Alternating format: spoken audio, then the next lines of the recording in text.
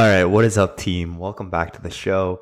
Today, I have just kind of a quick hitter episode for you talking about why I am using a meal plan currently instead of flexible dieting. So, if you have been in or around the fitness industry for any reasonable amount of time, you have probably heard people talk about the idea that meal plans are a terrible thing. If you give meal plans, you're a terrible coach, which is not something that I disagree with. I think there's a lot more context there, but I kind of wanted to use my own example here of why I'm currently using a meal plan to really shed some light on this a little bit more. But again, I wanted to give that context first where we do hear so many people kind of poo-poo.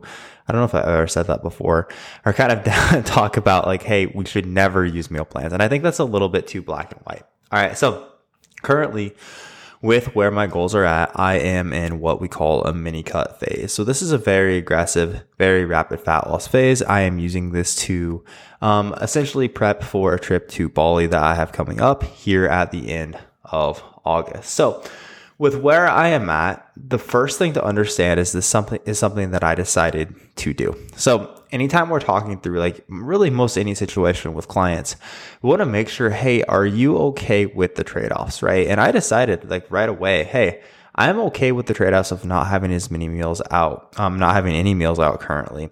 I'm okay with not having a ton of flexibility from my day to day. Basically right now, within my own fitness, my number one goal is to see the quickest possible results in the next few weeks relative to fat loss, or the quickest results while still maintaining muscle tissue relative to fat loss in the next few weeks before I go to Bali. So the beauty of this for me, of having a meal plan, is first, it removes the possibility of forgetting to track foods, which really, when it comes to fat loss, is a very, very common issue when people are playing a lot of macro Tetris. So kind of just hey, I'm going to eat my food for the day.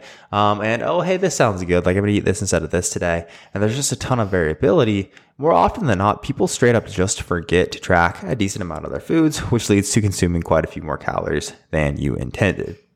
Next, it forces me to remove some foods where I'm estimating a good amount of my calories. So basically for me right now, it's forcing me to not go out to eat, or even to try to get too cute with these different quote unquote macro friendly recipes that have 20 different ingredients. And again, are just a little bit harder to track accurately. So within that, again, this is forcing me to ensure that my daily calorie intake remains consistent and I'm not underestimating things. Now, again, it's important to understand that is something I was okay with the trade-off of, hey, I know for the next few weeks, I am not going to be eating out at restaurants.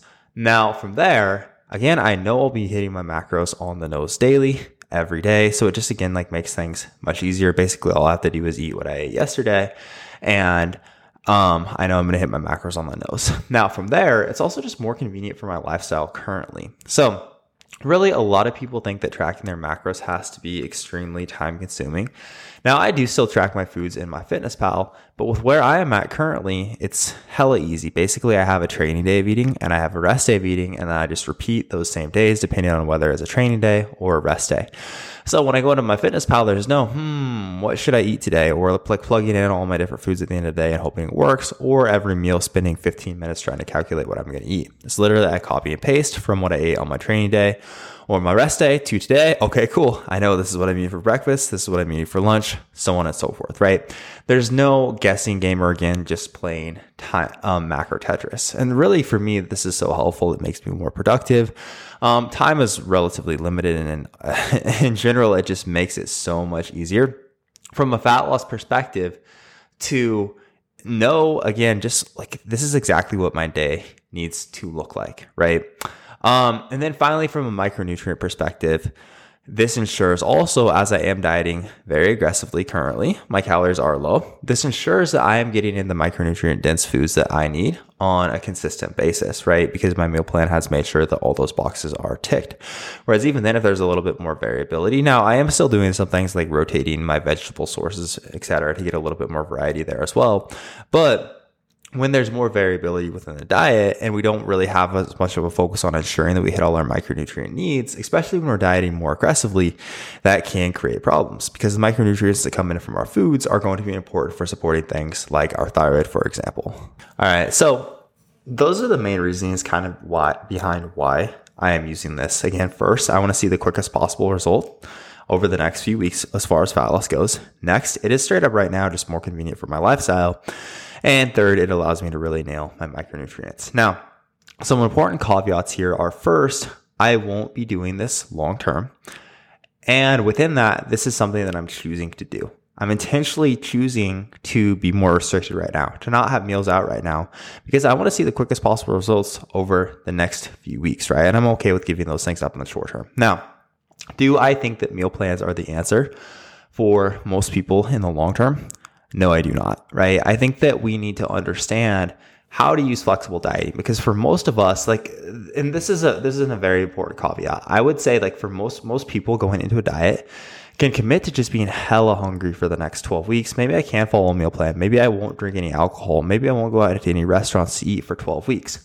But after that, like, unless you truly want to give those things up for the rest of your life, you don't know how to maintain the results long term. Right. So within that, there's definitely an issue. Like, unless you always just want to like follow this meal plan to a T, or always follow some type of a meal plan to a T, which just isn't realistic for 99.99% of people. Like, we need to understand the flexible dieting aspect of this right now. Where I do think for most people, and what I would suggest even for most of the listeners, is like maybe for a short period of time, I think like, hey, doing what I'm doing here is something that is sustainable and realistic. That said, for most of our clients, like, I think the happy medium falls more between like, and this is more specific to fat loss, especially, I would say across the spectrum of all like these different phases of nutrition that we use: fat loss, building phases, maintenance phases, etc. The main crux, like, to take away here is you should have, like, to make all this easier, it is just so much more helpful to have an easy repeatable plan across the day. But there should still be some flexibility within that, right? So what we encourage most of our clients to do, and will help our clients create, is a little bit more of a flexible, quote unquote, flexible meal plan, right? So within this, let's say that, like, for a lot of our clients want at least one day a week to be flexible. But on the flip side, most of our clients don't have time to play macro Tetris, right?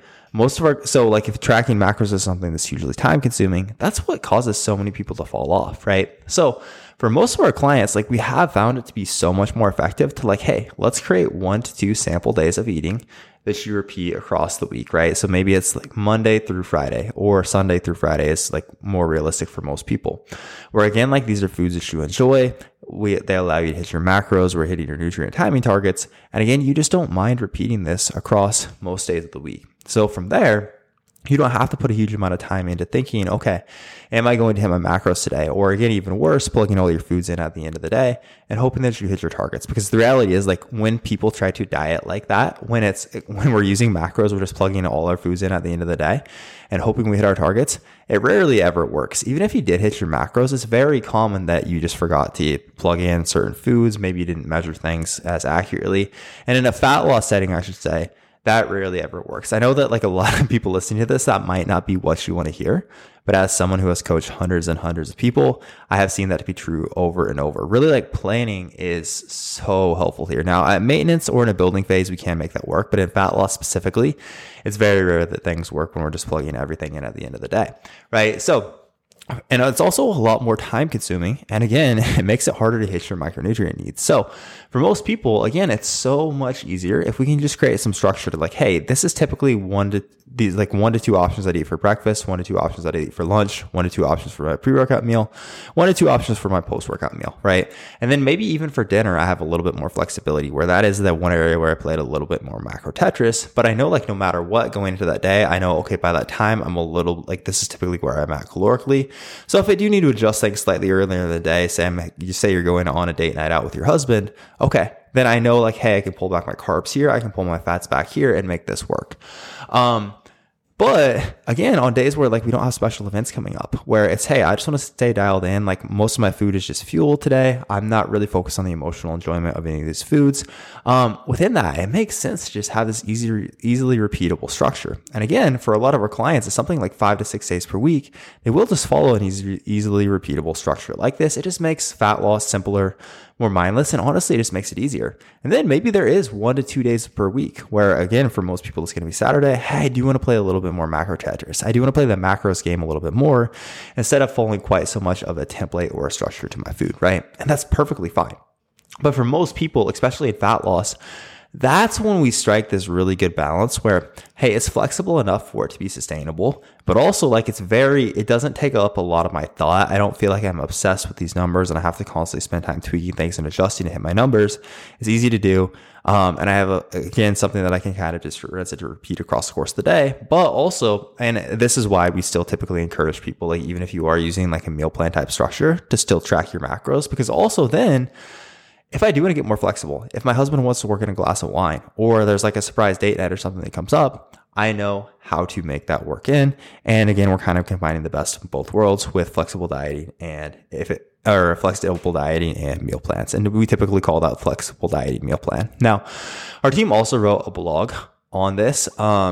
And I believe I also have a podcast version of that. So I'm going to link up the podcast version where I'm really talking, if you're interested in this idea of creating your own flexible dieting meal plan, I'm going to link up the podcast version where I talk through exactly how to do that, how we approach that with clients, in the show notes below. And that is all I have for you guys for this time. As always, thank you for tuning in.